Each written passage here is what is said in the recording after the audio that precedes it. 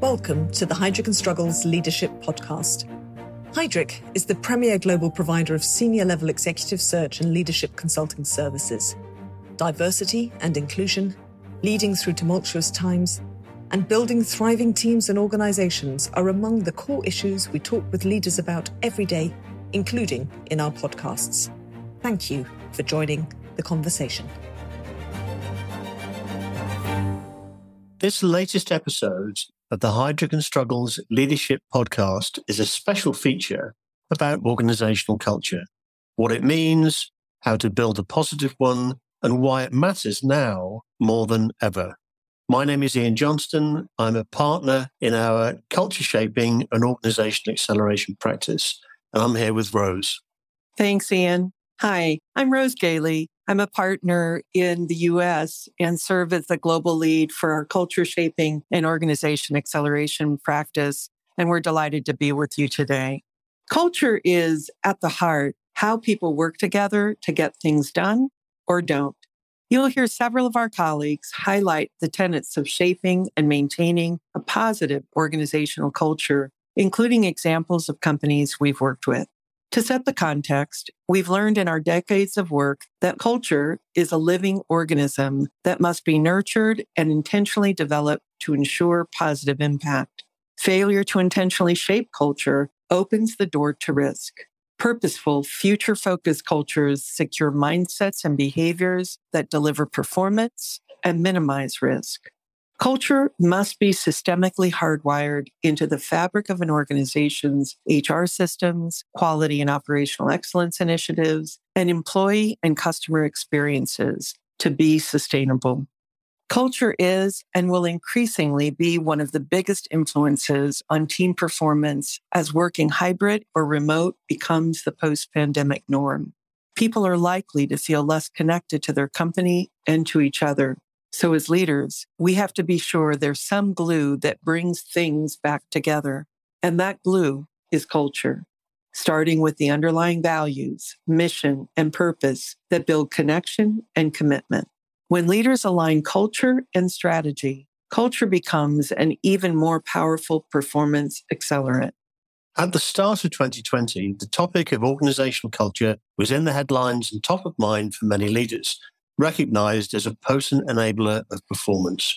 We set out to write what would become Heidrick & Struggles' latest book, Future Focused, Shape Your Culture, Shape Your Future.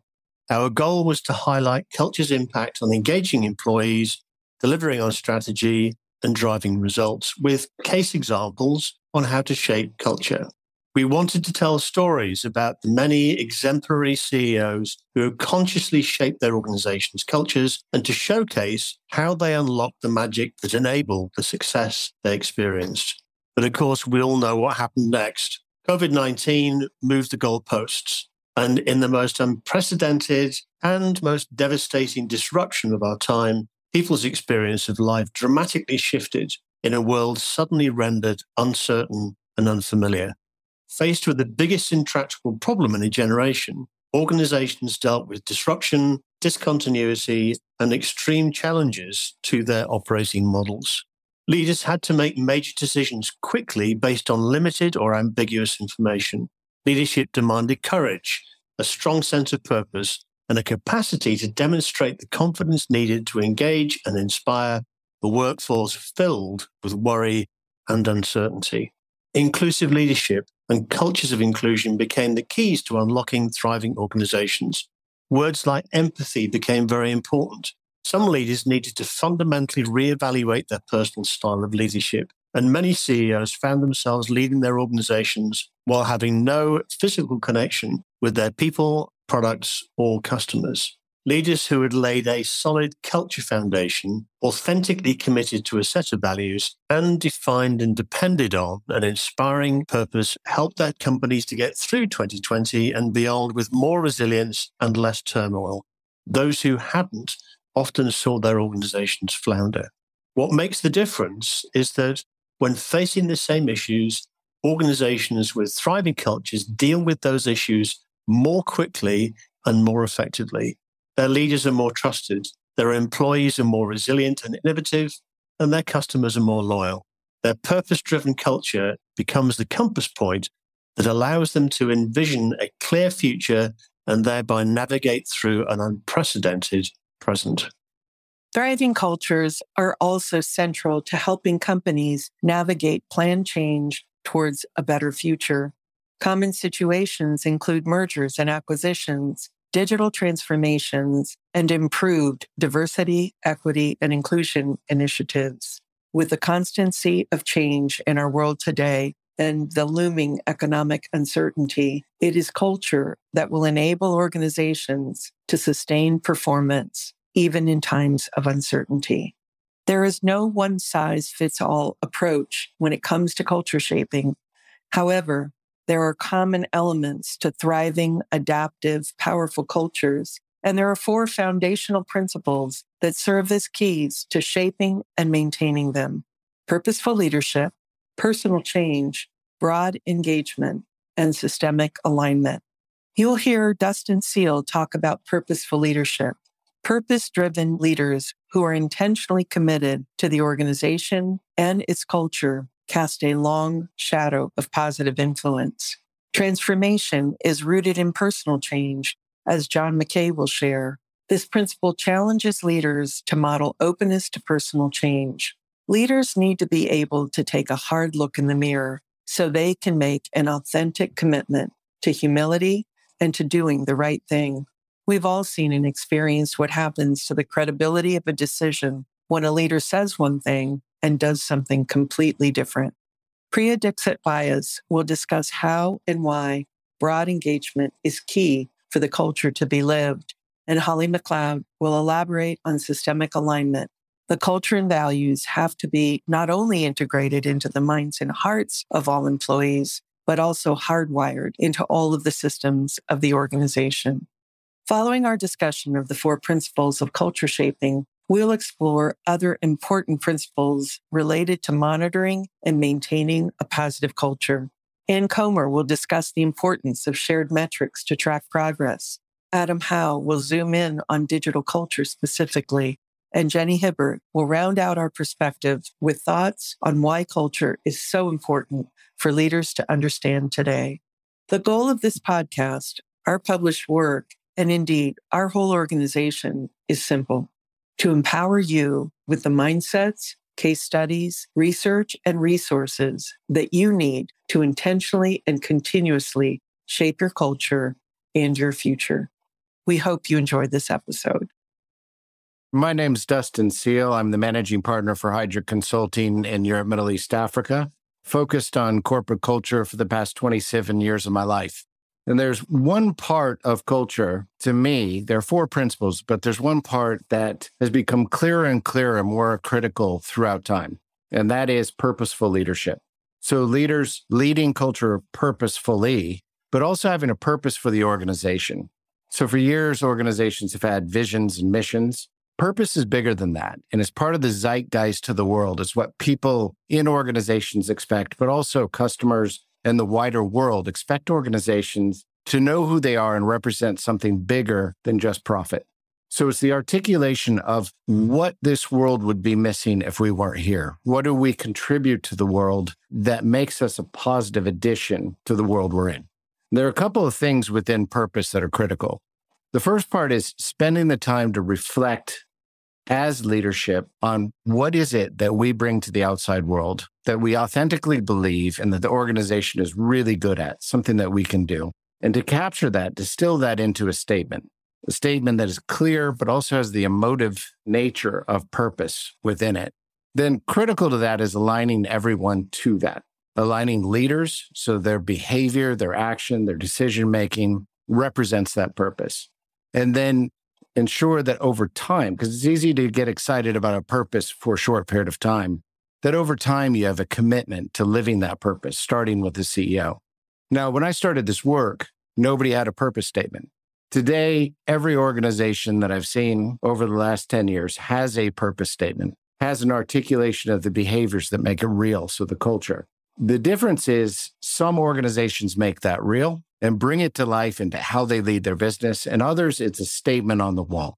So what I'm going to share with you is what it looks like when that statement comes off the wall and becomes the way leaders lead, the organization interacts with the world, the way they make decisions. And that's the critical juncture, when leaders take it off the wall and make it real. I've been lucky enough to work with leaders for years that are terrific. One leader I've been lucky enough to work with 4 times. So each time he's been a CEO, been lucky enough to partner with him in his organizations. His name is Martin Glenn, and he led an organization. The last organization he led as a CEO, so his 4th role, was called the FA. And that's the Football Association in England. It's the very first football association in the world, and it is an institution in England. It touches every part of this island. So Martin, in 4 companies, was able to accelerate performance. He's what we'd call a super accelerator, somebody who's able to accelerate performance through culture. And in the FA, one of the elements that helped him take an organization that was having challenges and turn it into a world-class organization was this articulation, then living of purpose. So the FA, just to give you a little bit of background, football is nearly a religion in England. It is part of everyone's lives. There are many groups that have interests in the FA. There's commercial interests from the leagues and the clubs. There's governmental interest, and then there's that large societal interest. So a lot of pressure. It's like being underneath a microscope. And then within football, within the system, the Football Association system, there's also vested interests across that group. So challenges in uniting those groups to take football and change the way the game's played in England. So there are 2 parts to what they do. They govern football. They govern and develop the elite game. That's the national teams and all the system that leads up into them, but also all grassroots football, read soccer, across the entire country. So every game that's being played on a park pitch or at a club is governed and led by the FA. So they're everywhere and under a microscope. Now, Martin took a step back and thought, what does a modern FA look like? What does it have to bring in order to be of true value? Not just governance, not just the money, not the rules, but what do we have to do? And they landed on 2 elements to purpose. One is unite the game and inspire a nation. So unite the game meant to bring all those vested interests, those different parties together, and unite them around this beautiful game of soccer. And to inspire a nation, that's inspire with elite teams that are winning, but also inspire children and kids, teenagers to play football, to get out, get fit, parents to be out at those games, to have the inspiration of community that comes from football. And the second part of it is for all. And that was critical. That means growing the women's game, inviting and including more people from different walks of life, different colors, shapes, sizes in the game of football. So unite the game and inspire a nation for all. Now, every one of the top teams, that became the prism through which they'd make decisions, the way they'd act, and they decided on some values that would support that. They're called PRIDE, which is progressive, respectful, inclusive, determined, and excellent. Those 2 things, the purpose and those values, guided everything they do. Now, we spent a good deal of time with the team at the FA, that top team, articulating the purpose, getting to a place where they were enthusiastic and inspired and saw ways to live that purpose. But the real conversation, what makes a leader like Martin special, is their own personal ownership. So he sat down with each one of his team members and walked through the purpose and asked them to talk about what it meant in their part of the organization, why it was important, and how they were going to put it into play. That commitment from the CEO to spend time individual by individual, both checking that there's complete alignment and commitment, but also supporting them in thinking about how do I make this the most powerful realization of the purpose in our part of the organization.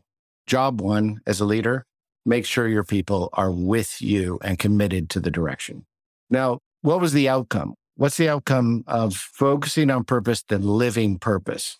There are a number of things that I would consider outstanding outcomes. First, England has underperformed on the elite stage for years. So they reinvested in St. George's Park, which is the training ground for all the development teams up through the elite teams. Changed the way that worked, how people were selected, how they were grown, the coaching approach, top to bottom. And that was in the knowledge that national teams that are winning inspire. Now, the outcome, they built St. George's Park. They developed all the systems to make that happen. And the team started winning tournaments. At first, it was the under-19s and under-21s winning tournaments. But recently, because of the heavy focus, so disproportionate, some might say, focus on the women's game, the women now are a leading team on the global stage. They made the semifinals of the World Cup, and they just became European champions. The men, they made the World Cup semifinals as well, and were European finalists and lost in that final. These are the best results they've seen at that elite level in decades.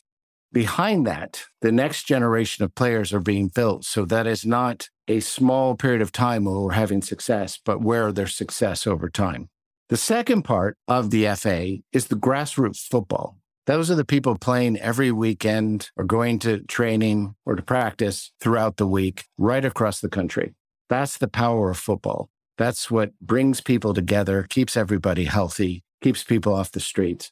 So Martin focused his team on making sure that the FA was in the best financial footing that it could possibly be. And that meant maximizing the assets they have and using Wembley, which is the iconic stadium for the national teams, as a source of revenue, and optimize the organization, engage the whole organization in making that happen.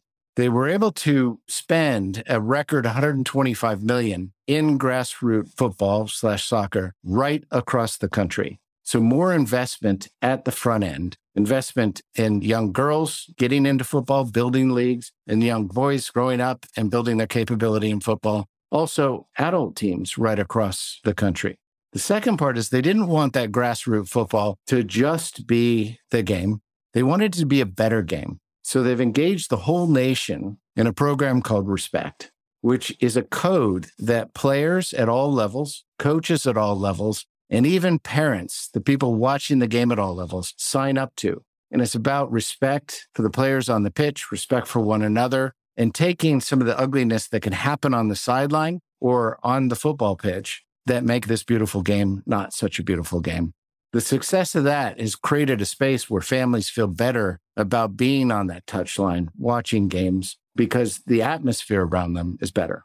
Now, Martin had a number of years to do this and changed a lot more about the FA than just the things I've talked about. But undoubtedly, they were able to unite the game and inspire a nation and give access to all in the game of football and to create a culture right across the FA that made that real. So one of the steps that any leader needs to take in making sure purpose becomes real is gaining the commitment of each individual in their team. Hi, I'm John McKay, a partner in Heidrick Consulting. I specialize in working with CEOs and other top leaders to create thriving organizational cultures, and have been doing this work almost 35 years. Throughout our journey in culture shaping, we've carefully evaluated what our most successful clients have done to shape their culture, resulting in positive, measurable impact on their results, and what other leaders were doing or not doing where it hadn't had an impact. As a result, we developed 4 proven principles of successful culture change. The second of those principles is personal change, which I'd like to explore with you in this session. Let's start with an example of 2 CEOs we worked with many years ago. The first believed that the best way to motivate people was through fear and intimidation. He spoke, others jumped. You go right at the problem, he told me when we first met. You don't deviate or show any sign of weakness.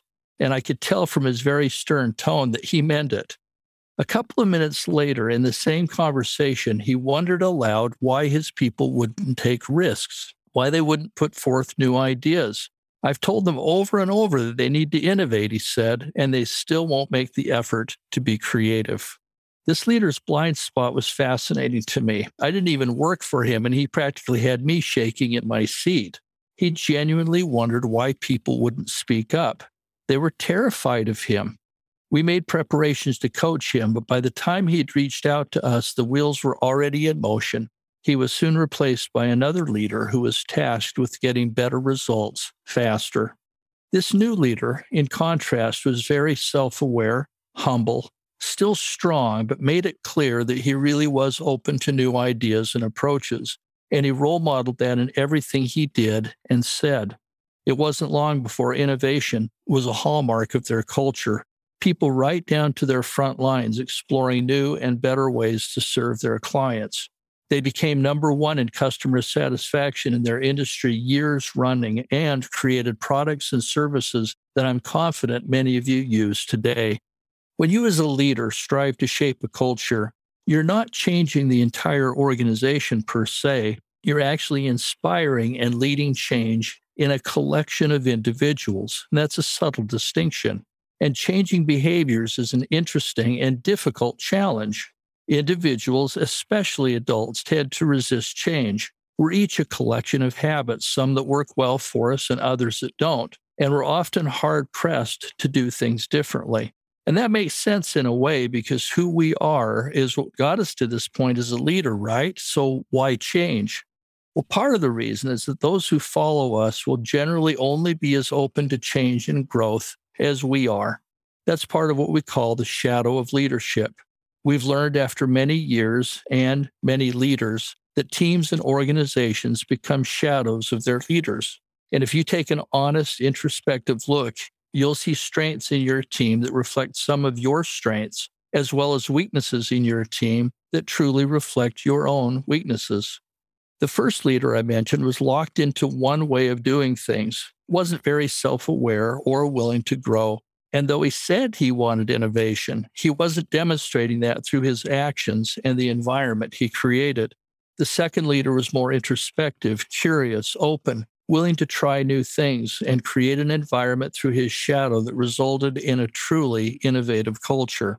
Yes, there were other steps they took, pointing rewards and recognition toward new ideas, sharing client stories of success, celebrating those who submitted ideas, big and small. But none of those things would have had an impact if the top leader hadn't cast that positive, open growth shadow that he did. Another thing the two leaders did differently was where they each focused. The former leader emphasized behaviors. We have to do things differently. The second focused more on a shift in mindset. He clearly communicated the why of the desired change, and everyone got excited, even inspired to make a difference for their clients. The desired behaviors then followed that shift in thinking. One of the reasons I've done this work for so long and why I still find it so rewarding is that leaders tell me all the time that though they greatly appreciate what we've done for their organization, we've also helped them become better spouses and partners, better parents, better members of their extended family and community. That's because we help them have a shift in mindset, which brings about lasting personal change in all of their life, not just the workplace. As a leader, you can't just tell people to change. They need to have meaningful insights, those aha moments that drive lasting change. We've developed a powerful learning methodology that does just that. When we teach leaders to be more effective listeners, for example, we don't focus on the usual approach that's more behavioral, like leaning forward, watching their body language, repeating back what they heard, or telling the other person how it made them feel. Instead, we reveal typical thought habits that get in the way of effective listening. Once leaders see themselves reflected in those mental habits, they can catch themselves, create a new mindset, and become better listeners in the workplace and in their personal lives. I close with one more example. I was speaking with a senior leader of a large financial institution at a team dinner one evening. He was one of the most effective that I'd seen at creating a healthy, high-performance culture, top to bottom. He mentioned in passing what a mean blankety blank he'd been for many years. Now, I can't repeat the words he said, but it certainly made the point. I laughed, thinking he was kidding, because he didn't seem to have a negative bone in his body. But he remained serious, and as I looked around the table, all the heads were nodding. He explained that he, too, had tried to lead through force, through command and control, through fear, often through anger, but had had an insight in one of our culture workshops before I'd met him that changed his entire life. He started caring about his people, coaching them towards success, asking for and listening to their ideas, role modeling a healthy, more sustainable mindset and behaviors. As I looked around the table, I realized that many of his senior team had come with him to this organization because of the leader that he'd become. Fear had turned to loyalty, and together they'd partnered with us to cascade that approach, their example as a healthy team, to the rest of the organization. I hope that as you reflect on your own opportunities for personal growth, that you'll consider leaving a legacy that both of these healthy leaders I've cited and many others with whom we've worked have left, not only to get better results, but as a gift to your people, to your organization, to those in your personal life, and ultimately to the world. Hi, this is Priya Dixit-Vyas. I'm a partner at Heidrick & Struggles based in London. Today, I'm going to speak about the third principle of culture shaping, which is broad engagement. In the work that we do in culture, it's imperative that the culture journey starts at the top, with leaders clearly articulating their vision of culture, shared values, and how it helps deliver their strategic ambition. However, for the culture to truly accelerate the pace and execution of their strategy, to build momentum, broad engagement is critical. We need to win the hearts and minds of everyone in the organization. To thrive, culture must be shared and lived across the entire organization every day. And culture is about how we show up as individuals, it's how we work in teams, and how that then spreads across the organization. It's about the common language. It's about the stories. It's about making a personal connection as to why culture matters and how the work we do every day contributes to that overall purpose and the results for the organization. It is with broad engagement that you create a sustained ownership for the culture. It's not just limited at the top, but you bring the whole organization. It's like you create a groundswell, which really overwhelms the current culture and brings in the culture that you aspire to have. So how do we create broad engagement?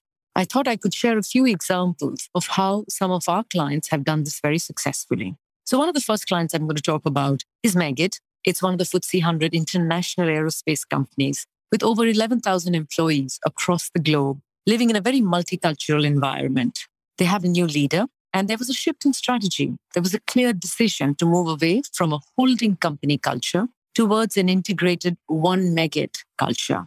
This journey was sponsored and championed by the CEO and the executive team, who very clearly laid out a very inspiring purpose. They built a clear roadmap for their areas of focus and demonstrated a clear intent around their culture as a strategic pillar for performance. Even today, actually, if you were to see their investor presentations, they will always talk about culture being a strategic pillar and having a big impact on their results. So how did they create broad engagement? The culture journey firstly had a clear branding, and it became a part of the Meggitt everyday life. To create true internal ownership, we started working with the senior leadership teams and then the next level leaders. However, to build that internal capability and engagement around culture, Meggitt decided that they would equip their own leaders, the best and their brightest, to really speak the language of the culture that they wanted, to role model it, and to operate on that basis day in and day out with their values. And over 4 years almost, we trained a cohort of different levels of leaders every year as culture facilitators. What that did was that these business leaders were embedded in their business. They really made culture about how did it operate and live within the teams that they operated in. How did they use culture to solve everyday problems at Meggitt? In addition to the facilitators, we also had a huge community of champions. They not only equipped and trained the champions, but they celebrated the role of the champions. The champions used every opportunity to link culture to how they showed up, how their values were brought to life, how they promoted people, how they developed people. It really made a difference. And no more than ever during the pandemic, you hear always the exec team talking about an email they get every other day which says, thank you for investing in our culture and really guiding us through the pandemic because it would have been so difficult otherwise. So the culture truly stood the test of time because it had broad engagement. I'd share another example of another client, very large in the automotive industry, Aptiv. They embarked on a transformation journey to lead the industrial tech space in the automotive industry. They recognized the need to transform their culture from a traditional automotive supplier to a tech-driven company enabling green mobility. In February 2019, I think it was, the CEO and the leadership team really initiated their journey, again, led from the top, did a very robust assessment of their culture with clear articulation of where they wanted to go. But what was really important for the CEO and the leadership team was to build broad engagement. And they wanted to build that again at pace and scale. And we covered, I think, 450 leaders across the globe in a matter of weeks. It wasn't months, in a matter of weeks. So that kind of pace really built broad engagement. Each and every one of these sessions were attended by the CEO and their top team members, clearly demonstrating their commitment to building this engagement. But also they recognized that this broad engagement would have a power to catalyze the entire organization behind the change and drive actually their results much faster than they would have otherwise done. So it was not just culture was because it was a nice thing to do, but it was imperative for their results. And they made that linkage really, really clear. So we worked with them very actively across 2,500 leaders after that. We worked across the pandemic when, we couldn't meet in person anymore. We transformed into doing this digitally, but they just didn't stop. That broad engagement was a key pillar of how they accelerated their culture journey. But even more important, accelerated their transformation journey. In addition, like I said, they both have built strong champions communities with really clear roadmap, identifying a blueprint of how they would engage the next level and the next and the next. How would they go down to the sites and the factories and really create a clear plan in each and every site so that it wasn't just about the executives, but it was the front line, it was the service staff, it was the corporate functions. Everybody had a role to play in building this culture. So I would just like to conclude today by saying that broad engagement is critical of the 4 principles in embedding a strong, high-performing and healthy culture in your organization. In isolation, it won't be enough, but without it, you won't quite get the results that you're looking for. We start with purposeful leadership, with a clear need for leaders to recognize where they need to change personally, build the broad engagement to create a groundswell, and really inspire people across the organization to believe that everyone in their job can make a difference to the culture. And finally, it's systemic alignment, which really embeds it in their policies, procedures, and communications. Hi, I'm Holly McLeod, a partner in our Heidrick Consulting culture shaping practice. I've been with the firm for over 12 years and focused on helping clients create healthy, high-performing cultures. What I've learned in that time is that the health of an organization is just as important to getting optimized results as the focus on performance. One of the biggest questions organizations wrestle with during a culture transformation is how do we ensure lasting change to our culture? This is where our best practice in culture shaping, systemic alignment, is critical. Our experience and external research has repeatedly pointed to the fact that successful companies lead from the alignment of strategy, structure, and culture. While it is critical to establish the cultural tenets needed to enable a new strategic direction and engage leaders and employees in the mindsets and behaviors that will enable that strategy, operationalizing culture is where lasting change can be hardwired. My favorite definition of culture is how we do things around here. A combination of behaviors that are exhibited in the workplace and the systems and processes utilized to produce outcomes. In our experience, aligning culture with people processes and systems, as well as those key operational processes and systems, is important to the delivery of strategy. During the pandemic, we worked with a large fast casual restaurant group based in the United States. They had just transitioned from being founder-led for 20 years to being backed by private equity and led by a new executive team. One of the first goals of the new CEO was to evolve the culture, ensuring they kept the best of what made the organization special, while also aligning to a future that was more digitally enabled and could meet growing needs of their customer base. As part of their culture journey, we created a new set of values and guiding behaviors that captured the spirit of the organization today, as well as expectations for how employees needed to show up going forward. Quickly thereafter, we worked with a group of HR leaders to determine how to integrate these new values and guiding behaviors into the entire employee lifecycle, from recruiting and hiring to offboarding. As part of that continuum, we ensured updates to the employee handbook, performance management system, and succession planning. Hardwiring culture is more than just people, processes, and systems. It also requires a look at the key operational processes and systems that are important to delivering on an organization's strategy.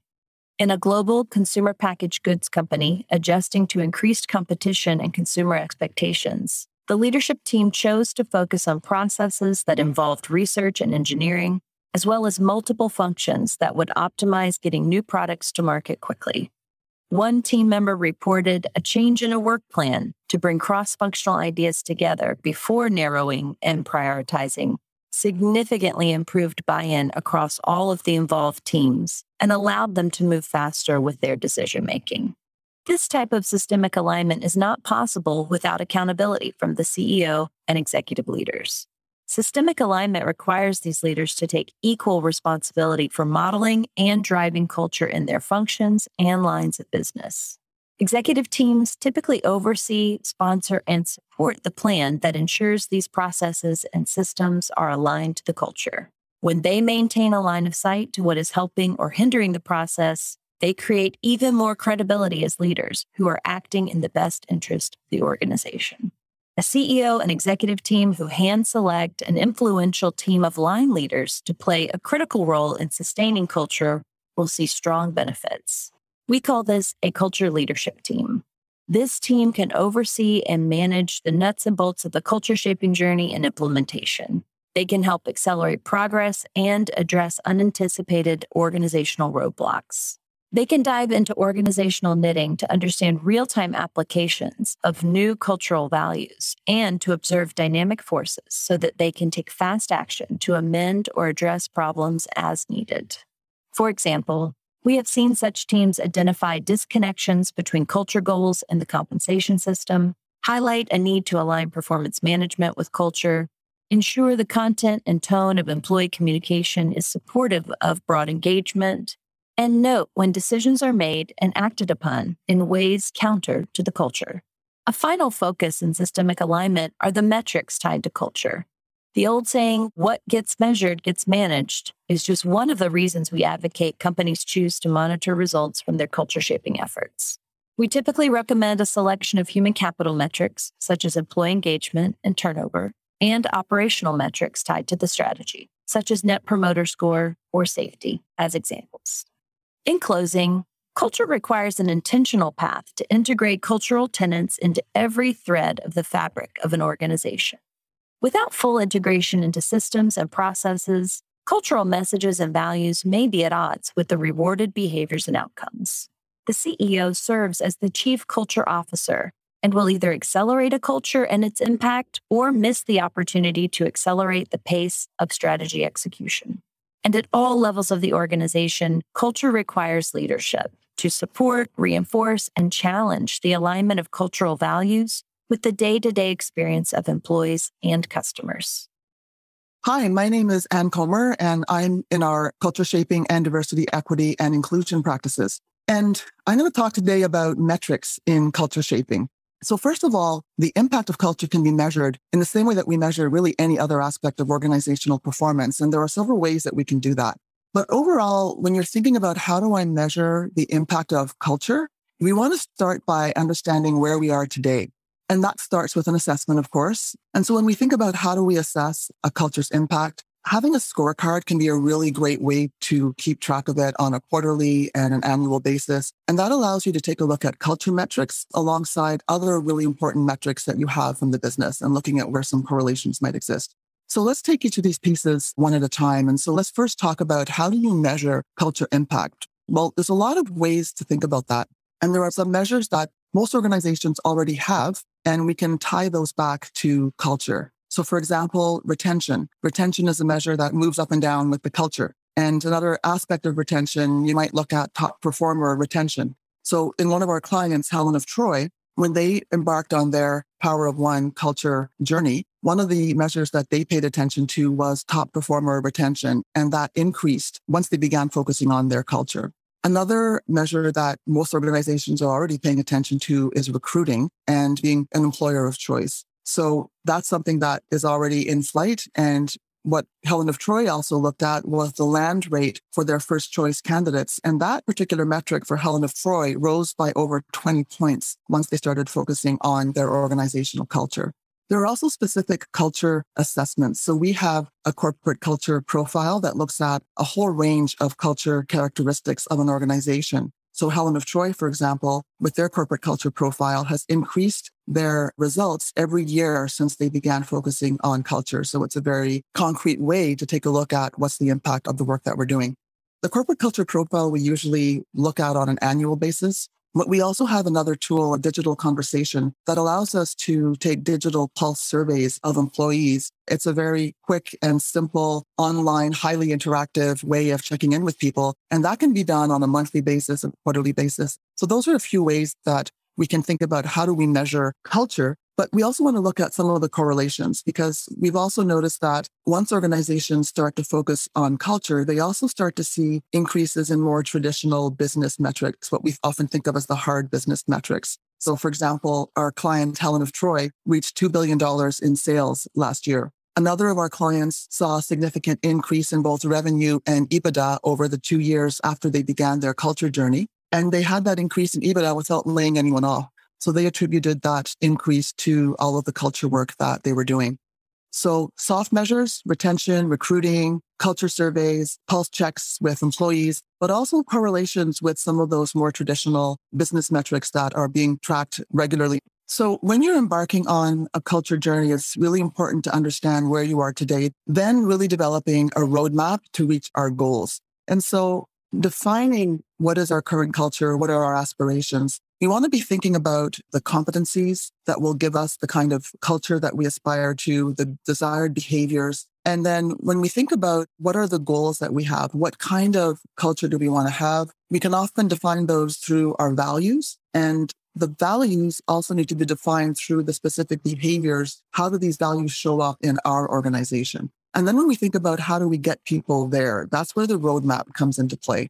And the starting place for the roadmap is thinking about culture as a continuum.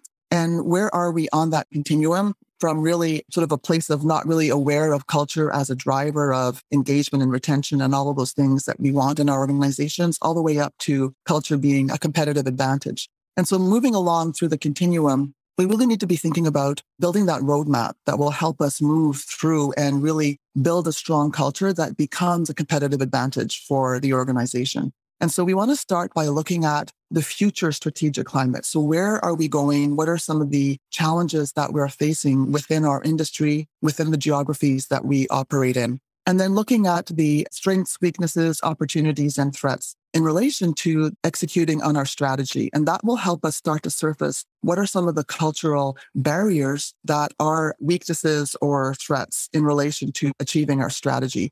It is important for the culture roadmap to be strictly tied into the strategy because the culture really has to support that strategy.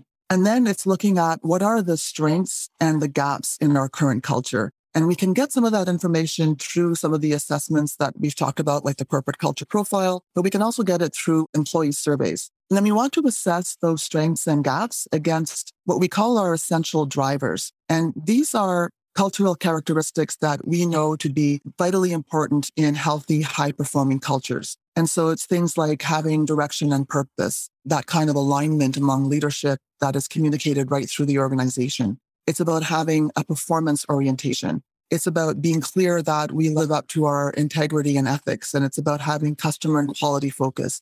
Those are drivers that we consider external organizational drivers that most organizations are already paying a lot of attention to. So there may already be some strengths in those areas. But we also focus on relationship drivers or more internally focused drivers such as collaboration and trust, appreciation and recognition, positive spirit and vitality, and agility, innovation, and growth. This roadmap really needs to be a living document because the landscape continually changes and we need to make adjustments to make sure that we are moving in the right direction and adjusting to new challenges as they arise.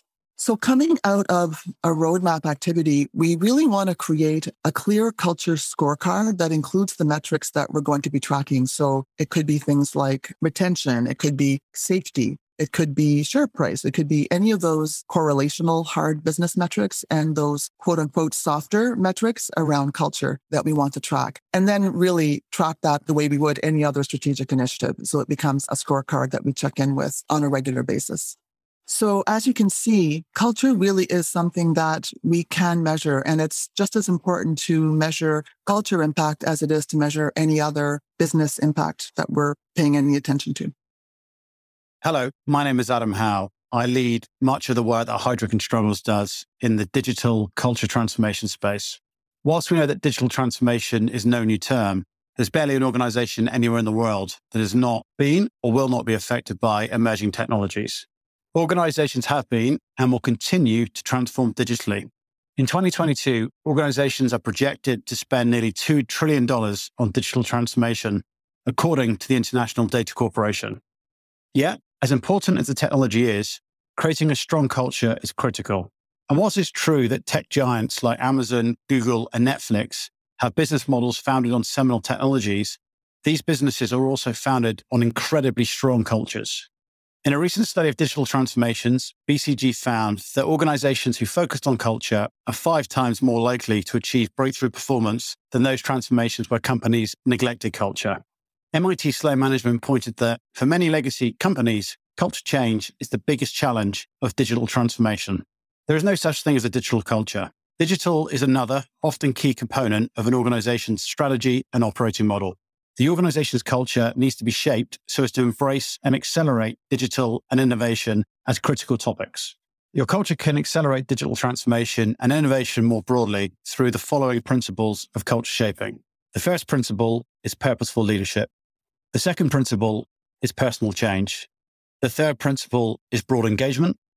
And the fourth and final principle is systemic alignment. Purposeful leadership. We know that organizations become the shadow of their leaders. In many cases, the most senior leaders will not be the ones actually interacting directly with the very technology that will deliver the strategy. But in the same way that leaders sponsor their organization's strategy, they must authentically sponsor the culture that will deliver this. Does your organization have a crisp articulation of how digital will deliver your purpose and strategy?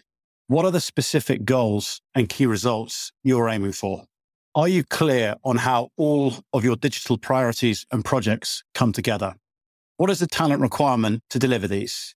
And how will your culture enable all of the above? We know that purpose motivates people, and there's a genuine opportunity for digital transformations to explicitly deliver against all elements of the treble bottom line: people, profit, and planet.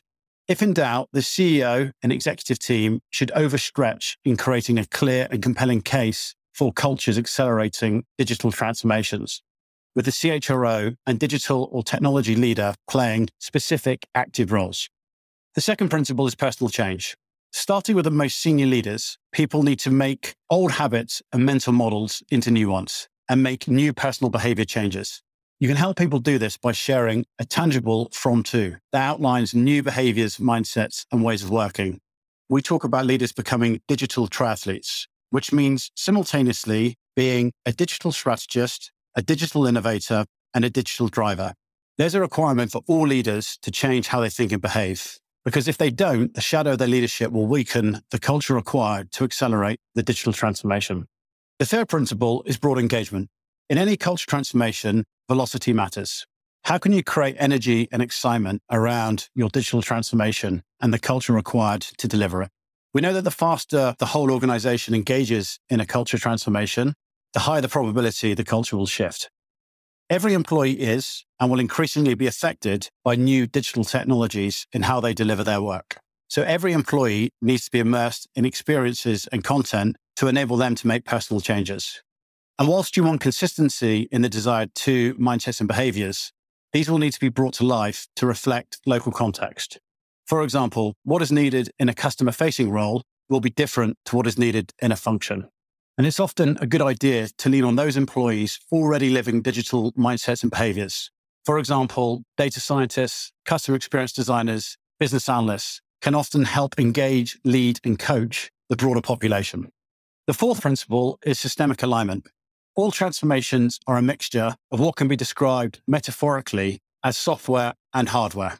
Software would be the specific mindsets, behaviors, and habits we've mentioned, and hardware would be the organizational structures, systems, and processes. In order to align and reinforce the desired culture, organizational hardware will need to be tweaked. Additionally, you might consider, rather than people being limited to working only in their business or function, what's the opportunity to accelerate collaboration more fluidly by resourcing projects across an organization? Rather than measuring people only on what they have achieved, what's the opportunity to appraise people based on what they've tried and learned? And rather than having systems where it's hard for everyone to access data, what's the opportunity to liberate an organization's data and make it accessible to all? We also know that it's helpful to get more specific on some of the critical behaviors and traits that we see in cultures that are successful in accelerating digital transformations. Whilst these will obviously vary from sector to sector and depend on where an organization is in its strategic cycle, is it a disruptor, an early adopter, or a fast follower, there are some common characteristics that we see. For example, learning. Testing and learning and driving feedback across an organization. Being data obsessed, asking better questions of data, and having good data at the very heart of business decisions. Empowered, enabling people to make the highest impact, regardless of where they sit in an organization. Disrupt and challenge, not accepting the status quo and continuously seeking better. And collaboration, building on the collective wisdom across and outside an organization. And the organizations who truly see culture as an enabler of digital transformations will see themselves on the right side of the odds for success. And even the mighty Amazon are clear on what is required for successful digital transformations. They say, lead with culture, enable with technology. Hi, I'm Jenny Hibbert, and I serve Heidrick & Struggles as our global managing partner and head of search go-to-market, based out of our London office. A focus on culture and inclusion in the workplace is more critical now, I think, than it's ever been previously. Here at Heidrick & Struggles, we've been a leading voice exploring the topic of company culture for many years. But of course, our firm was founded as an executive search firm. And for a long time, we thrived with having that sole focus. But of course, as we discovered through search, some leaders didn't succeed in their roles. And when we talked with our clients about why, quite often it came down to a vague discussion about quote unquote fit. Nobody talked about, and in fact, few people knew what that really meant. But of course, today we know what it means. It means culture impact. How leaders influence an organization's culture, whether they influence it positively or, of course, negatively. So we began to acknowledge the importance of thinking in a serious and in a formalized way about how a leader would affect an organization's culture, and of course, how an organization's culture affects a leader's performance. Our research tells us that CEOs now truly do see how culture is tied to financial success. This is a connection that simply wasn't being made 30 years ago when culture was less understood. In fact, a recent survey that we compiled of CEOs around the world showed us that 82% of them had made culture a priority over the previous 3 years. That's such a difference from where we were 10, 15, or 20 years ago. We know today that thriving cultures are sustained when leaders understand that culture is a journey in its own right and not a destination. In some of our work with leaders at many of the leading Fortune 500 companies, we use 4 key principles of culture to help drive success. The first is to ensure that organizations are utterly intentional, that they build a purpose-driven, intentional commitment to culture. The second focuses very specifically on the accountability of the CEO in building a culture. That CEO needs to commit to personal change, to becoming an authentic leader who demonstrates a growth mindset and inspires others across the organization to do the same. That takes me to the third principle, which is beyond the CEO, there needs to be broad engagement, where there's a sense of purpose and values that permeate every corner of the organization, if possible. And then, of course, beyond that, you need to create systemic alignment, because a culture can't thrive if an organization's systems and processes are rigged against it. The pandemic really demonstrated the ability to implement these 4 principles was absolutely critical in challenging times. Without these 4 principles, some element of how you build a thriving, healthy culture was being undermined. I'd like to double click for a second on the role of the CEO or the leader.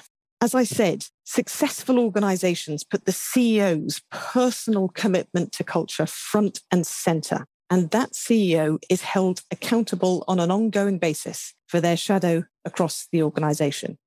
2 attributes came to the fore during the pandemic in terms of personal attributes that we saw really great CEOs or leaders demonstrate. The first was agility. And I think a lot has been written and spoken about in terms of the need for leaders to be agile. The second is empathy. We really saw that empathy is probably the one thing that separated great leaders from the rest, and great leaders who really knew how to build an inclusive culture. There were just so many complexities that people and employees and organizations were dealing with post-COVID, whether it was grief, physical and mental health, burnout, well-being, family dynamics, social unrest. People were greatly impacted by what they were feeling. And ultimately, it became too much of a drain for employees to hide who they were or how they were feeling on an ongoing basis. They wanted to be able to show up authentically. And of course, they needed the permission to feel as though they could do that by their CEO doing the same thing. I'd love to close on an example that I've seen of a leader leading by example in terms of holding themselves to standards and a shadow that they wanted to be displayed throughout the organization that had a material impact on performance. The example I'd like to highlight is a top financial services business that brought in a fantastic female leader, first as its CFO, and then about 18 months later, she was appointed to be its first female CEO, in fact, shortly before the pandemic. In her first couple of months in office, she prioritized building an honest, transparent, low-ego culture. And that truly made a difference from the word go. One of the things she did was listen very closely to her teams and role model the need to be open. And one of the things that she heard when it came to inclusivity is whilst they felt they had an inclusive culture, actually the experience being felt by their Black employees was very different. This, of course, wasn't easy to admit for people because they wanted to believe that their culture was as inclusive as they felt it was. But her approach, listening, being transparent, and reacting to the feedback in a way that demonstrated that they could change, role modeled the behaviors that she wanted to see in the organization. And then, when she hit the pandemic, and she acknowledged at the start that culture was probably the biggest priority for her throughout the pandemic, she'd already set the bar for those behaviors that she wanted to see role modeled. And for the most part, they were. This had a material impact in how she managed to retain talent and drive business performance throughout the pandemic. Culture is not a program or an initiative. It's a drumbeat that runs through an organization. An authentically shared, socially meaningful purpose captures people's hearts and minds and becomes the core of authentic organizational culture. Intentionally developing your culture, linking purpose and strategy, and institutionalizing shared values, behaviors, and norms serves as a powerful launchpad for alignment and acceleration. Leaders who shape culture this way continually articulate and activate deliberate actions to maintain alignment of the culture with their growth strategy. They are purposeful, intentional, and open to personal change, and they empower everybody in the process to be unafraid of what the future may hold. Looking forward, as leaders seek to design and deliver on their strategies, whatever those strategies are and however quickly they change, clear and powerful purpose will help them create inspiration, alignment, and trust for all stakeholders. This particularly in an environment with all of the significant commercial and geopolitical problems that we face at the time of recording this. Shaping a thriving culture around their purpose will help leaders create meaningful, innovative, inclusive places of work that will both attract and retain the best talent, whatever changes come next, regardless of industry, where people are working, or whether those changes are planned or a surprise. We hope you enjoyed this exploration of culture. Thank you so much for listening. Thanks for listening to the Heidrick & Struggles Leadership Podcast. To make sure you don't miss more future-shaping ideas and conversations, please subscribe to our channel on the podcast app. And if you're listening via LinkedIn, Twitter, or YouTube, why not share this with your connections? Until next time.